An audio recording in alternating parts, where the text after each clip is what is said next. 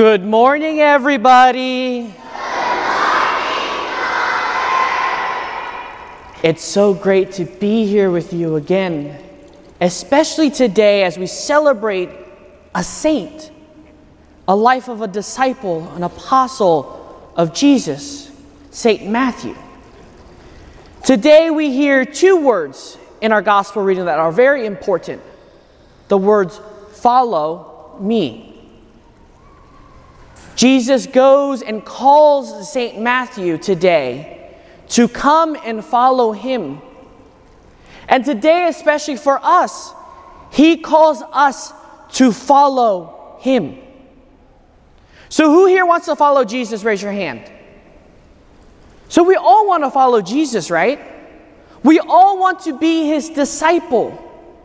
We all want to do what Jesus taught us. But what does that really mean to follow Jesus? What does that really mean for us when we say we want to be like Jesus, to be his disciple? The word disciple means to follow, but to follow in Jesus' footsteps. So can someone name me one thing Jesus did while he was ministering to people? Yes. Can you speak up?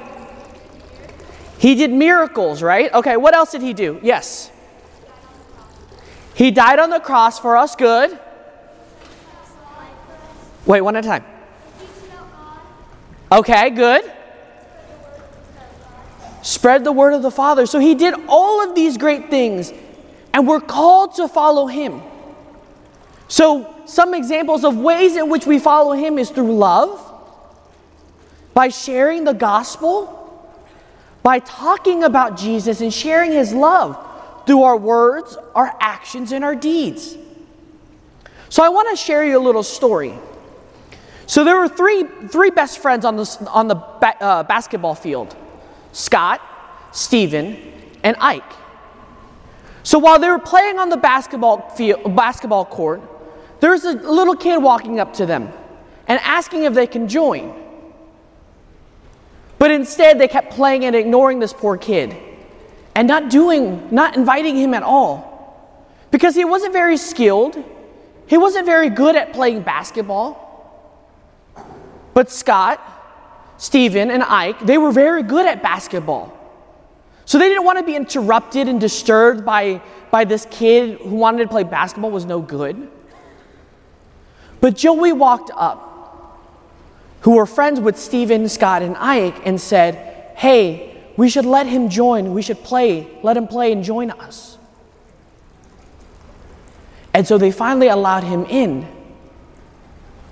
But what happened was Joey had to take care of this little one, show him how to play, help him to become better.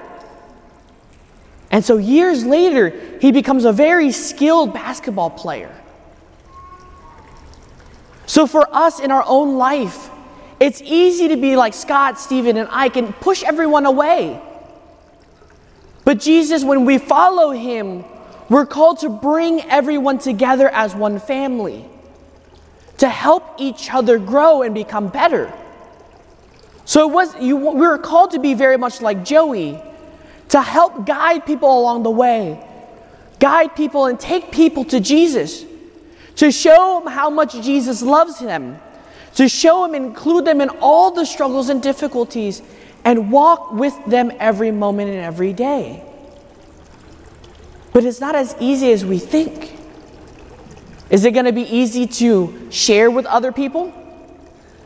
Is it going to be easy? No. Is it easy to love everyone like Jesus loves us? No. But today we hear in our gospel reading at the end, Jesus doesn't demand and expects us to be perfect today. He wants us to try every day to become better, to become more holy, to become more perfect. But what the challenge and difficulty becomes is, do we know how to get there? Are we working on it every day to become better? Just like Joey's little friend. He had to work at his skills at basketball to become a good basketball player. He wasn't going to be perfect that one day when he was playing with Scott, Ike, and Steven. But it takes time. It takes practice.